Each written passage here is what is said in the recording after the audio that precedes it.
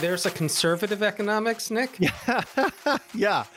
Yes, there is. What we casually call conservative in America today is for the most part not conservative at all. It's libertarian. And what I mean by that is it places really almost absolute priority on free market, on free trade, on everything that has the word free in it, to the exclusion of a lot of other things that are really important to human flourishing and, Right. and a prosperous nation.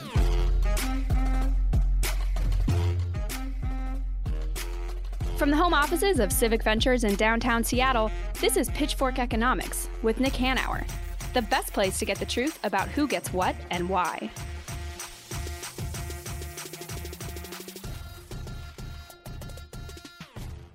I'm Nick Hanauer, founder of Civic Ventures. I'm David Goldstein, Senior Fellow at Civic Ventures. Well, Goldie, today we get to talk to an incredibly interesting person, Oren Cass, who's the executive director of American Compass. He's trying to figure out how to reinvent conservative economics. There's a conservative economics, Nick? Yeah, yeah. Yes, there is. And Oren is a brilliant guy. He was a senior fellow at the Manhattan Institute for a while, not our favorite organization. No. But he was a domestic policy director for Mitt Romney's 2012 presidential campaign. He's a very thoughtful guy working on trying to find a new way for conservatives to think about economics and economic policy. In a constructive way that is free from all of that neo-libertarian garbage. Yeah, exactly. So with that, let's get to talking to Oren.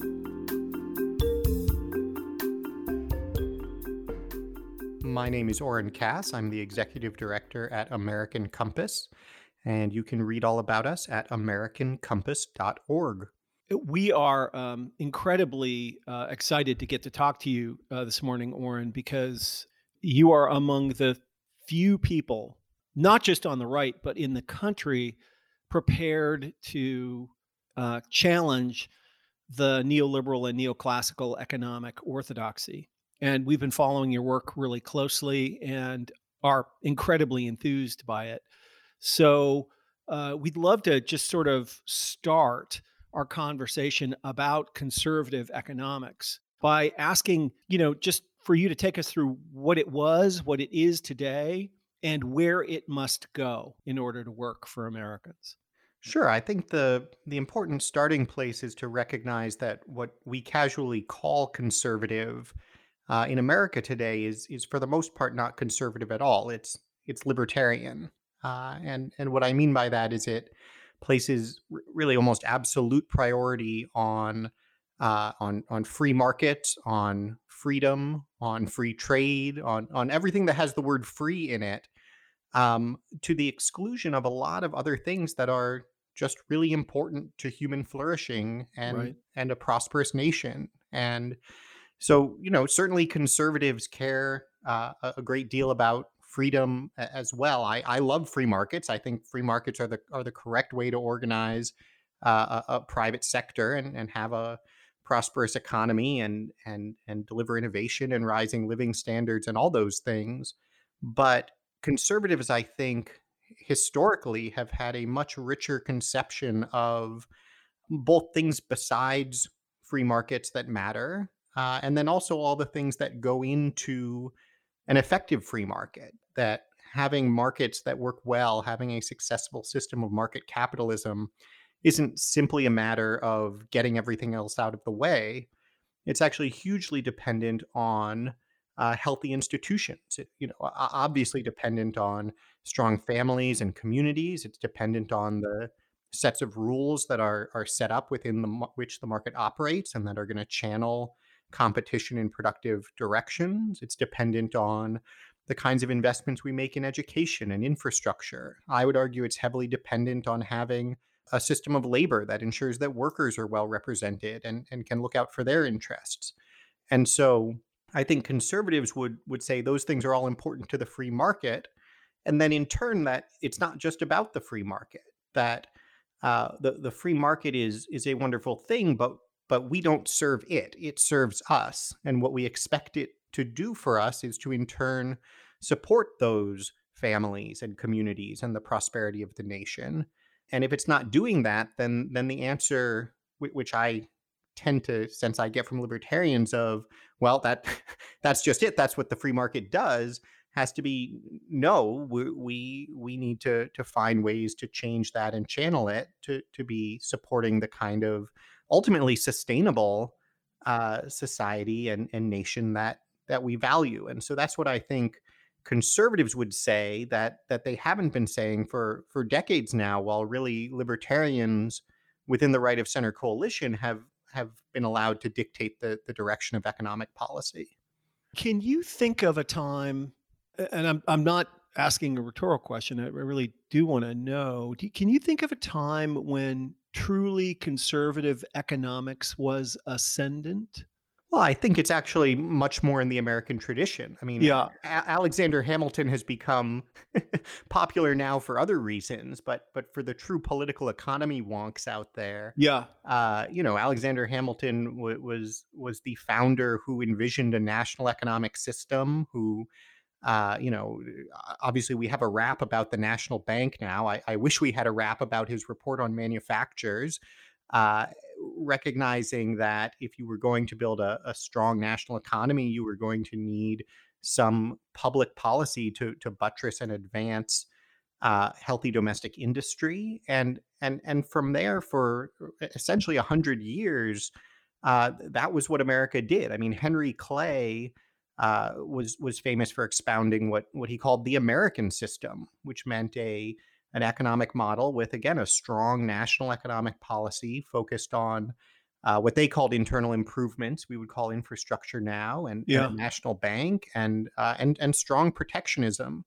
And it's funny that in part the reason it was called the American system was to contrast it with the British economists who, Adam Smith and so forth, who were seen as being much more supportive of free trade, in part, at least from the American view, because that was good for Britain. Yes. Britain as the industrial superpower was telling America, hey guys, what free you trade really need is to just buy all our British stuff. and it was the Americans who were saying, well, that's fine for you, but let's talk about what America needs. And that goes right up. Lincoln was an avowed follower of Clay and advocated for the same things. And then really from the Civil War, essentially all the way up through World War II, depending on how you measure it, America probably had the most protected domestic market in the world. And you can then talk about other policies as well, the approach to the Homestead Act, land grant colleges. In part because of the way America was weaving itself together as a nation, there was a sense that these were all going to be priorities. But the kind of free market fundamentalism that we now hear from time to time is sort of the American way, has only been the American way since roughly the 70s. Yeah, and I think it is. I want to emphasize. I mentioned earlier. I love free markets too. I would also be the first to say, I think given where we were in the 70s, many of the things that someone like a Reagan was advocating for were needed correctives. Given the challenges we faced at that time, there was a lot of important work to be done. Marginal tax rates in the 70s or what have you are probably not wise. Industries that are overly regulated do need deregulation. I'm always fascinated by just the fact that you had to tell the government that cost benefit analysis was a good idea because it literally didn't exist before then.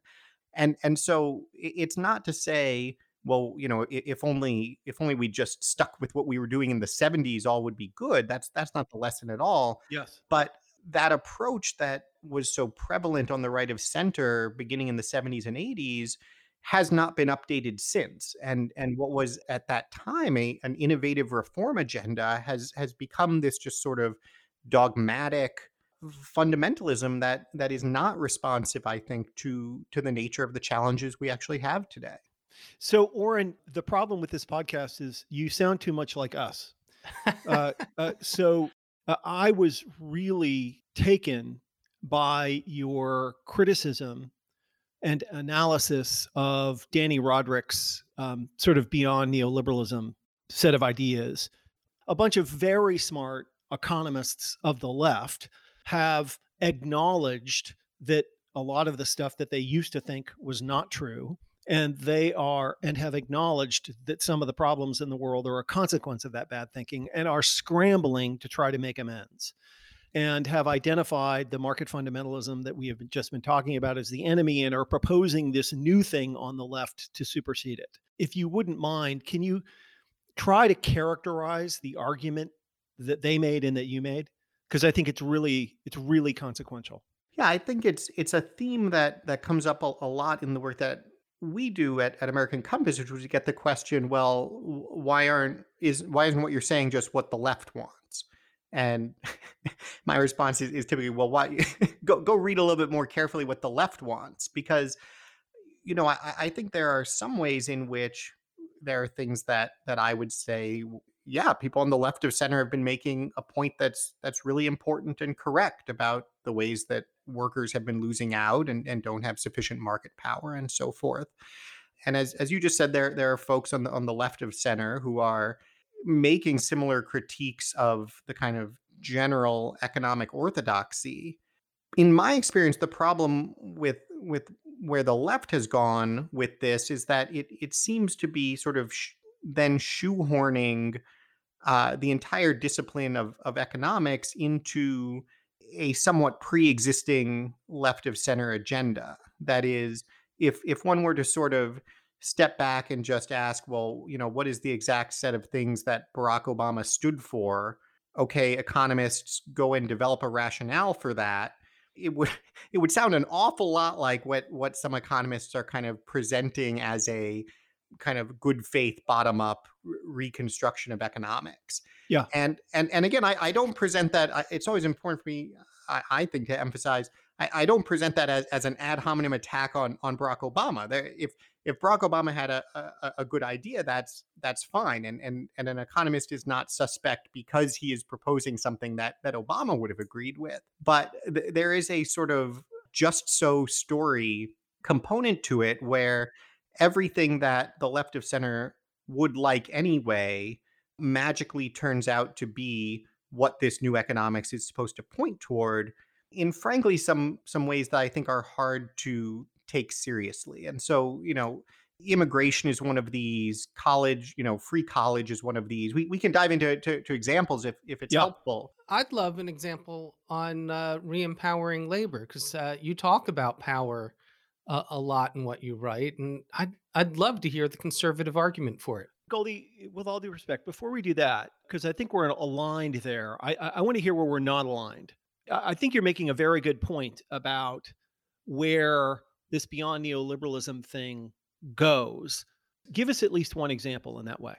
Yeah, I'll give you one example I suspect you'll agree with, and then maybe one that you might have some hesitation about. So one I think there's actually widespread agreement on when you kind of dig into it is just on our policymakers' obsession with college. Yes. And the idea that, essentially the best way to solve all our problems is if we could just transform send everybody to college. Right. Yeah. And right. If we could just turn everybody into what the economy wants, yes, then we wouldn't have to rethink anything else. Now, utter nonsense. As a preliminary matter, it's worth noting that that's not even what the economy wants right now. Yeah, I mean, the trend in the labor market is not actually, and the share of college graduates who can't even find a job that requires their degree is approaching half. Yeah. But then stepping back from that, our capacity to actually push more people, we've shown we can get more people into college, but our capacity to actually create more college graduates just isn't that great. And what we lose when we do that is essentially the majority of people still don't earn even a community college degree in this country. And so if you asked me, we have $160 billion a year to spend, how much of that should we be spending on the kids who are in college and presumably on the kind of economic winners track, and how many should we spend on kids who are not completing college?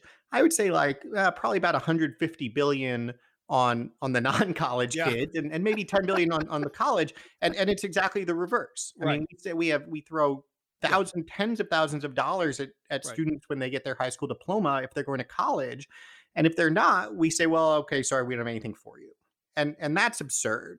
And so rather than lean in further to free college and for, I think even more absurdly, forgiving student debt, particularly in the absence of any underlying reforms to how the system's working. What we should be leaning into is exactly the opposite and saying, well, wait a minute, college makes sense for some people, but really what we need to be building is other pathways to a good career and a successful life. And that means less support for the college pathway. And it means admitting that, well, we're just going to get everyone a college degree isn't actually a solution. Yeah, I'm in violent agreement with you myself. But the problem isn't the education system or how we treat education. The problem is the economic system, which has effectively impoverished everyone except the top 10% of college graduates. That's the problem. Because if somebody could go to high school, get a high school degree, and go to work for Starbucks and earn a wage equal to leading a secure and dignified life and raising a family, the problem is solved, right? Now, all of the incentive to borrow $200,000 to go to college for no reason disappears. And I think that's the problem. I think you're right about the kind of how unequal the two pathways look is exactly the problem. I think it is a little bit unfair to ask the economic system to deliver comparable or at least sufficient outcomes for both people who are going through this $200,000 higher ed process and people who are doing essentially nothing. That is part of what we're missing, I think, is we've converted our high schools basically into college prep academies. So we almost make sure you don't learn too much useful in high school besides how to pass tests to get into college. Yeah, that's a fair point. That's a fair point.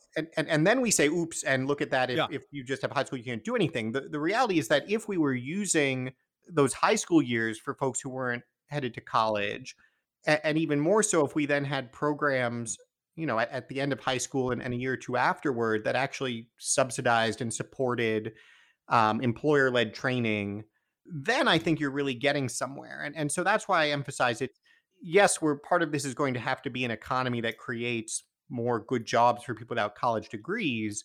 But there's also a dimension of this where we could be I believe we should feel a public obligation and get leverage out of human capital investment, but we Right. should be doing it very differently than we do right now. Yeah, I agree. So one of the critiques I think that you make of the sort of beyond neoliberalism camp is this overemphasis on market failures. And in fact, we call that school of thought market failurism, right? Which is the idea. But by the way, market failurism is a much, much, much better school of thought than market fundamentalism, in my opinion. I mean, if I had to pick between the two, I know which one I prefer vastly.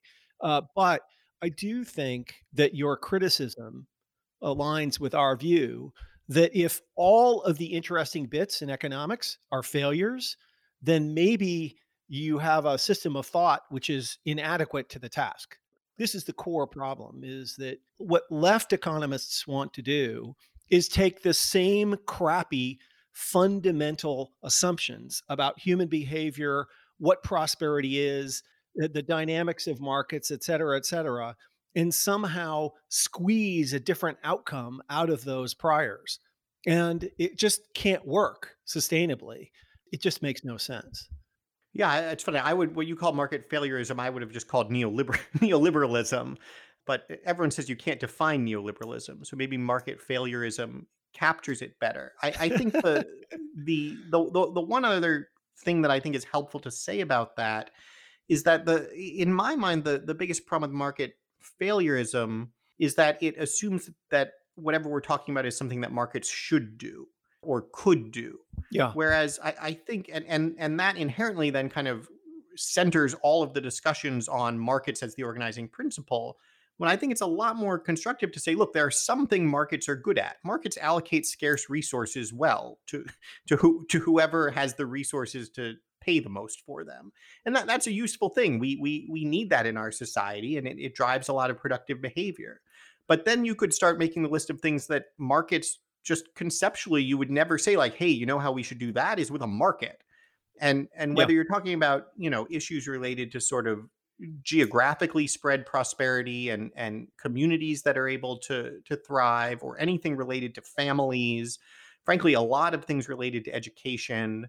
And then even when you get into things like investment, like when you're talking about how do we make sure resources are flowing toward those areas that are going to yield the long run payoffs for society, like, sorry, that's just not that's not something markets are equipped to do, Correct. because the incentives don't work that way. And so to start describing all those things as market failures and try to correct them, as you said, kind of trusts economics to solve things that it's not going to solve in the framework that we use, that economists use today. But more importantly, it starts from the point that everything is supposed to be a market. Whereas I Right. think we need to say markets have their place, and then there are also a lot of places that markets really are not going to be the mechanism we need. Right. So let's jump to Goldie's question about labor and its place. Yeah. And the reason why I raise this is that we struggle. We believe that the kind of economic narrative that we're developing is actually nonpartisan. It's not really left or right, even though many of the policy prescriptions we come up with, most people would categorize as being more on the left. But not being conservatives, we struggle with making the conservative argument on some of these issues. And I think labor is a good one because you've talked a lot about power in your writing. What would be a conservative argument for re-empowering labor?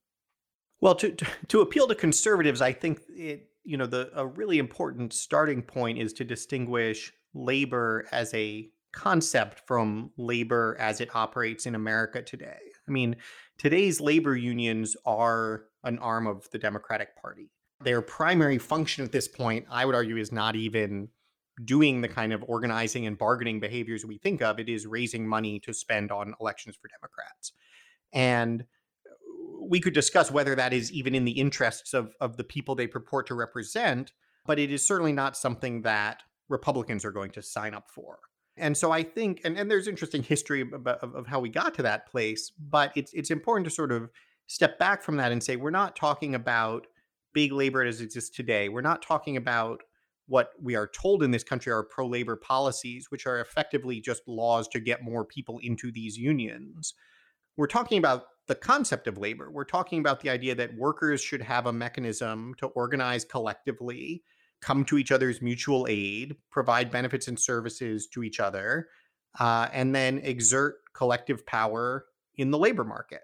And in those abstract terms, that is something that I at least believe conservatives should be extremely enthusiastic about. In fact, I would argue it is a sort of fundamentally conservative rather than progressive concept. And the three dimensions that I always try to highlight, one is just it is superior in terms of economic outcomes. And this goes back to something we were talking about right at the beginning, which is the idea that conservatives should recognize that well-functioning markets require healthy institutions. And a vital institution to a well-functioning capitalist system would be mechanisms that place labor on equal footing with management so that workers are able to advance their interests in the marketplace. That's how you get markets that work well. And so we should want our economy to be one in which workers have substantial, and I would say relatively equal, power vis-a-vis their employers. And one thing that that's going to do is it's going to mean better economic outcomes for them, so that instead of having to debate redistribution after the fact and have this model of atomized individuals and a big government that takes money and moves it around, you actually have institutions and groups in civil society that are working to make sure that prosperity is flowing nationwide and to all different segments of the economy. So that strikes me as a fundamentally conservative vision of how to make the economy work well. The second component is just from a regulatory one. The alternative to unions representing workers and bargaining with employers is Washington making the rules. And, I think there's an unfortunate way in which Washington deciding to make rules and the labor movement asking them to has crowded out things that unions might otherwise do. But certainly from what conservatives would advocate for, I think it would be really important and valuable to say we want workers to have effective representation and a say on governance in the workplace so that they can actually work things out. that the affected parties can agree to things, and we don't have to worry that one side is taking advantage of the other, and we don't need a rule from Washington that's just going to cover everybody. That, again, I think is the sort of fundamentally conservative, bottom up, tailored approach to regulating the workplace, as opposed to the one we're going to have in the absence of labor, which is just government regulation. And then third is just the role as an institution in the community. I think conservatives uniquely, or at least more so, realize the importance of mediating institutions in our society and the value that comes from having a voice in the local community, having mechanisms to actually accomplish things. And, at the end of the day, having someone to sponsor the local little league team, or, you name your function of civil society. And labor has historically been one of those things, if not the primary thing for working households. And if you don't have that, it's not clear what would replace it. And well, so far it's clear nothing replaces it. And so, as conservatives, I think rightly tear their hair out over what has happened to social capital in civil society and the health of a lot of, especially working class communities, I think they rightly say, look, there's only so much government can do. A lot of these are cultural issues. But then you have this huge red flashing light on the control panel of things government can do. And it seems to me that conservatives should be eager to pull that lever and try to find a way to resuscitate the labor movement as an institution.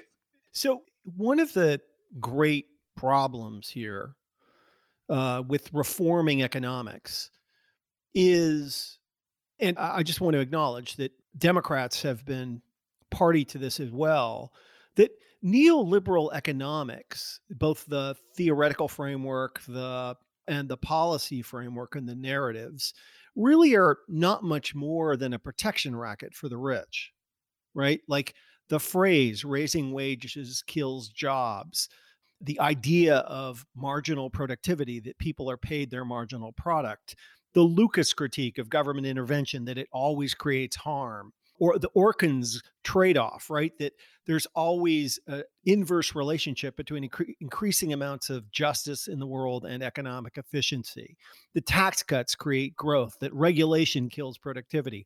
All of these things, all of these ideas are simply an internally coherent narrative designed to make rich people richer and everyone else poorer, which is the story of the American economy since 1975. I mean, the great problem is that the people who currently benefit from this arrangement are not going to be talked out of it with facts. Like the Chamber of Commerce is never going to stop saying raising wages kills jobs, because they don't say it because it's true. They say it because it's the most effective thing they have ever devised to keep wages low and profits high. So how do we prevail? How do you talk people out of these ideas that really are just a way to sort of protect the power of the status quo, the status quo and the power of entrenched elites? Well, I would challenge the premise of the question a little bit. Actually, I would challenge the premise of the question a lot, to be more blunt. I think you were right about some of the effects of the perspective.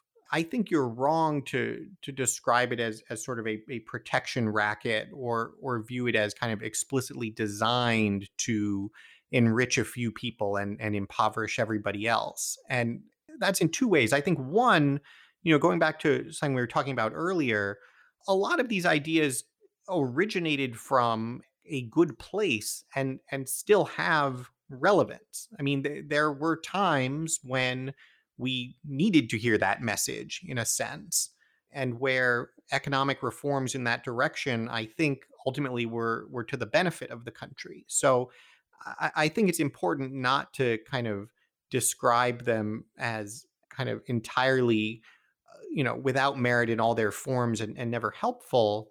And I also think, at least in my experience, most of the folks who hold these views hold them quite genuinely. The Chamber of Commerce a lobbying group, I believe. Yeah, They are literally paid to just take positions that correct. benefit people. To benefit the executives and the shareholders of the Right. corporations. Yes, they are. Right, Correct. but that's very different than if you look in at, for instance, the think tank community, or you look at politicians themselves. Of course, everyone is self-interested in various ways, as are all of us on this podcast. But they also, generally speaking, think they're doing the right thing. And I think the problem is that they are taking these ideas that had real important purchase at one time and just kind of blindly extending them rather than critically scrutinizing and testing and adapting them over time. And so to your question, kind of what do you do about it? One question it comes down to is sort of, to what extent do ideas matter and persuasion can work, versus to what extent is it purely a question of self-interest. And on the first part, in my experience at least, I think persuasion does play an important role within the right of center. I think that you have started to see some movement. I think there is some rethinking going on. I mean, we put out this statement from American Compass on conservatives needing to rethink labor, and we're able to get everybody from a sitting U.S. senator to former attorney general to leaders at a bunch of different think tanks to some of the most prominent management side labor lawyers to sign on and say, yes, this is, we don't necessarily agree on specific proposal X at this stage, but this is something that needs to happen. And likewise, I think on a question of, like, what do you do about China? There's been a tremendous shift over the last decade on acknowledging that, there's a lot that we like about free trade, but we can't just blindly say more free trade is good no matter what, Yeah. even if your trading partner is a, communist authoritarian regime with a state-led economy. Now, are there some people who will still say, "Oh, free trade is good no matter what"? Yes, but certainly, I think the conversation has shifted, and so I kind of highlighted that point one, that I think good arguments and really focusing attention on the circumstances of today and saying, what are you going to do about that, I think moves the needle over time, and that's certainly a big part of what American Compass is trying to work on. And then secondly, from the self-interested perspective, I think it comes down to political coalitions. I mean, I think you will always have people who are most benefiting from the current system and will therefore want to see it preserved. Now, it's an interesting problem that I would argue most of those people are now in the Democratic Party. And Really? but then, oh, absolutely. I mean, I think the left of center coalition is becoming sort of overwhelmingly populated by an urban sort of so-called coastal elite of Okay, those with higher education Yeah, and high correct. incomes, No, and you're a right. set of concerns that is very, very attuned to those interests. Now, obviously, there are plenty of folks on the right of center who are likewise sort of counting on the right of center representation of big business. But in fact, speaking of the chamber, there's been a fascinating meltdown, might be too strong, but conflict within the chamber just over the last month or two over its decision to start supporting Democrats. So anyway, Yeah. I raised the realignment point because one way in which people are highly self-interested is in wanting to achieve majority support in a democracy. Yeah. And so, one consequence of kind of the neoliberal consensus that we've had for a long time is that you had two parties that were essentially taking the same position Yeah. on a lot of these questions. 100%. 100%. And they would fight about, what is exactly the best policy to get growth and how much redistribution are we going to do, but basically the same. And if nothing, one way to understand Trump is to say, whether or not you think there was any agenda there, he was the first person on either side who showed up and talked completely differently and showed that there were an awful lot of people who said, like, yes, actually that I appeals to me an awful lot more. Yeah. Narcissistic sociopaths are unusual in the way that they speak.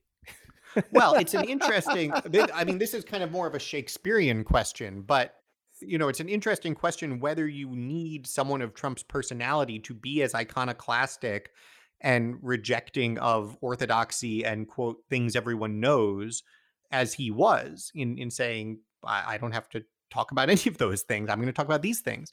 But regardless, I think that something that you might have been able to find glimmers of pre-Trump, but certainly his success accelerated, is rethinking some of these things and saying, wait a minute, maybe the actual kind of governing majority here would be one that thought and talked about things very differently, and happily, by the way, in the process would govern the country better. Yeah. And to the extent that you can get people thinking about that and seeing that as in their interest, then I think you'll see a shift that way as well. But I think it has to happen on both fronts. You have to Yeah. have the persuasion and the actual intellectual foundation, and then you have to have a prospect of political success attached to it. Yeah. Well, I mean, I agree with you on the front of persuasion. I do. I'm always of two minds about it. I think you're being naive if you don't consider the naked reality that a lot of the narratives that people advance have no connection to truth. They are simply effective ways of promoting the narrow interests of whoever it is that you're, on side with. And certainly economics is mostly just a narrative justifying who gets what and why. I realize that's an affront to most economists, but that is the reality of how most people experience economics and how it impacts people's daily lives. But I will tell you that, when I got involved in political economy writ large, even left-leaning Democratic senators believed that if you raised wages, it killed jobs. Even the economists that I was working on thought we had lost our minds when we started talking about raising the minimum wage, because they were absolutely convinced by the neoclassical equilibrium models, which in fact don't describe anything except a spreadsheet in somebody's computer and have no sort of real bearing on how market economies actually work. I think you're giving it a lot of credit to say there's even a spreadsheet somewhere. And usually there are sort of two lines drawn on a graph with no labels on the axes. Correct. And a Correct. arrow pointed one direction or another. So we ask this of a lot of our guests. Why do you do this work? Well, that's a difficult question. I guess I do it for two reasons. One is because I find it so interesting, and there is nothing I enjoy more than thinking about this stuff. And ultimately, in a sense, thinking about arguments. I mean, these happen to be economic arguments, but I think exactly as you just described, this problem of people just sort of believing things that there's no argument behind. Yeah. That as sort of a social problem fascinates me. What is the set of building blocks that leads to that conclusion, and which is the one to push out to knock it over, and just as importantly, what is the alternative thing we can be building with it? That is what I want to be doing, and fortunately for me, it lines up very nicely then with something that I think is really important and valuable. I mean, I suppose one could go be a corporate transaction lawyer and do a lot of the same thinking. But in my mind, this is a vitally important issue, and if some of the things I'm good at can help make progress on it, then that is a wonderful alignment. And ultimately, we got to this a little. Well, I guess we didn't really get to this in the self-interest component. The last piece of making the case on self-interest, I think, is to say, look, maintaining the status quo may be in your interest in the short term. Yeah, but not in the long but it term. is not in your self-interest in the long term. And I am someone who genuinely believes we cannot take for granted for a day the extraordinary benefits of to the extent we still have it, a healthy, cohesive democratic republic with a market economy. And one that at least has in the past shown the capacity and to some extent today still generates incredible prosperity for an incredible range of people. I think it is in my interests and my children's interests and my children's interest more than anything to be finding a way to preserve and strengthen that. So obviously it's convenient that I can also make a living doing it. But that's why it's what I've chosen. Yeah, that's fantastic. Well, best of luck in reclaiming the Republican Party from the libertarian nutcases who currently control the narrative there. Thank you, and we are aiming to reclaim and welcome over a whole bunch of folks dissatisfied with the other side's nutcases as well. Great. Well, Oren, thank you so much for spending the time with us. It has been a fascinating conversation. Oh, this was terrific. Thanks so much for having me.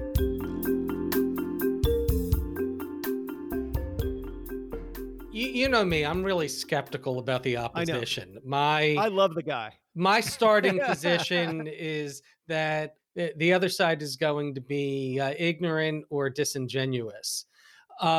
Clearly, that's not the case with Oren. He knows his stuff, and he seems to be incredibly well-intentioned. I don't know what the prospects are in this pathological Republican Party for abandoning trickle down and neoliberalism and having a thoughtful conversation within the right on how to readdress economics from a conservative perspective. I genuinely wish him the best of luck. And it is very complicated. And he is distinguishing between libertarianism, which is a strain of thought on the right, and conservatism, which is another strain of thought. And, I think he's absolutely right that certainly in economic policy, libertarianism has dominated because it makes rich people richer, and that's what the donors love. Right. And that is what has become of the Republican Party. Oddly, libertarianism does not dominate on the social side,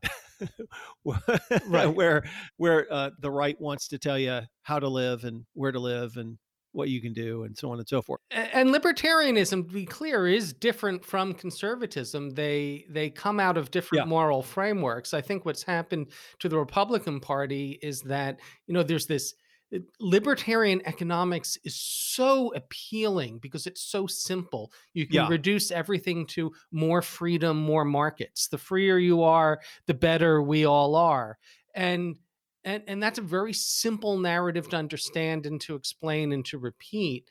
But as you said, clearly on the right, they have not extended that to for like reproductive rights. Right. And I just have to bring this up because I have to take issue with both you and Oren on your conversation about college, about education. And that is, I think that both of you unfortunately fell into the human capital trap, thinking of a college education purely in terms of how it enhances human capital. And I just have to give a call out, as I sometimes do, to Amartya Sen and his capabilities approach that there's much more to a liberal arts education than simply increasing your productive capacity.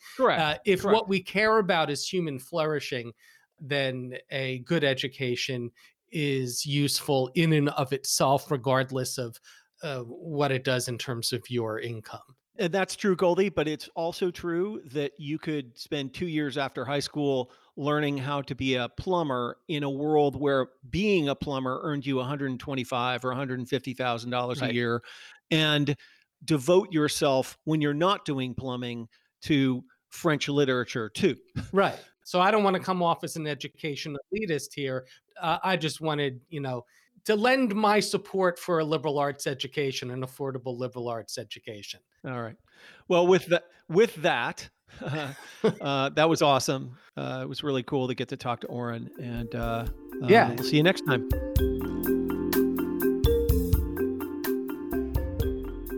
On the next episode of Pitchfork Economics, we talk with Michelle Marr about the 6 myths of market capitalism and what we can do to make things better. Pitchfork Economics is produced by Civic Ventures. If you like the show, make sure to subscribe, rate, and review us wherever you get your podcasts. Find us on Twitter and Facebook at Civic Action and Nick Hanauer. Follow our writing on Medium at Civic Skunkworks, and peek behind the podcast scenes on Instagram at Pitchfork Economics. As always, from our team at Civic Ventures, thanks for listening. See you next week.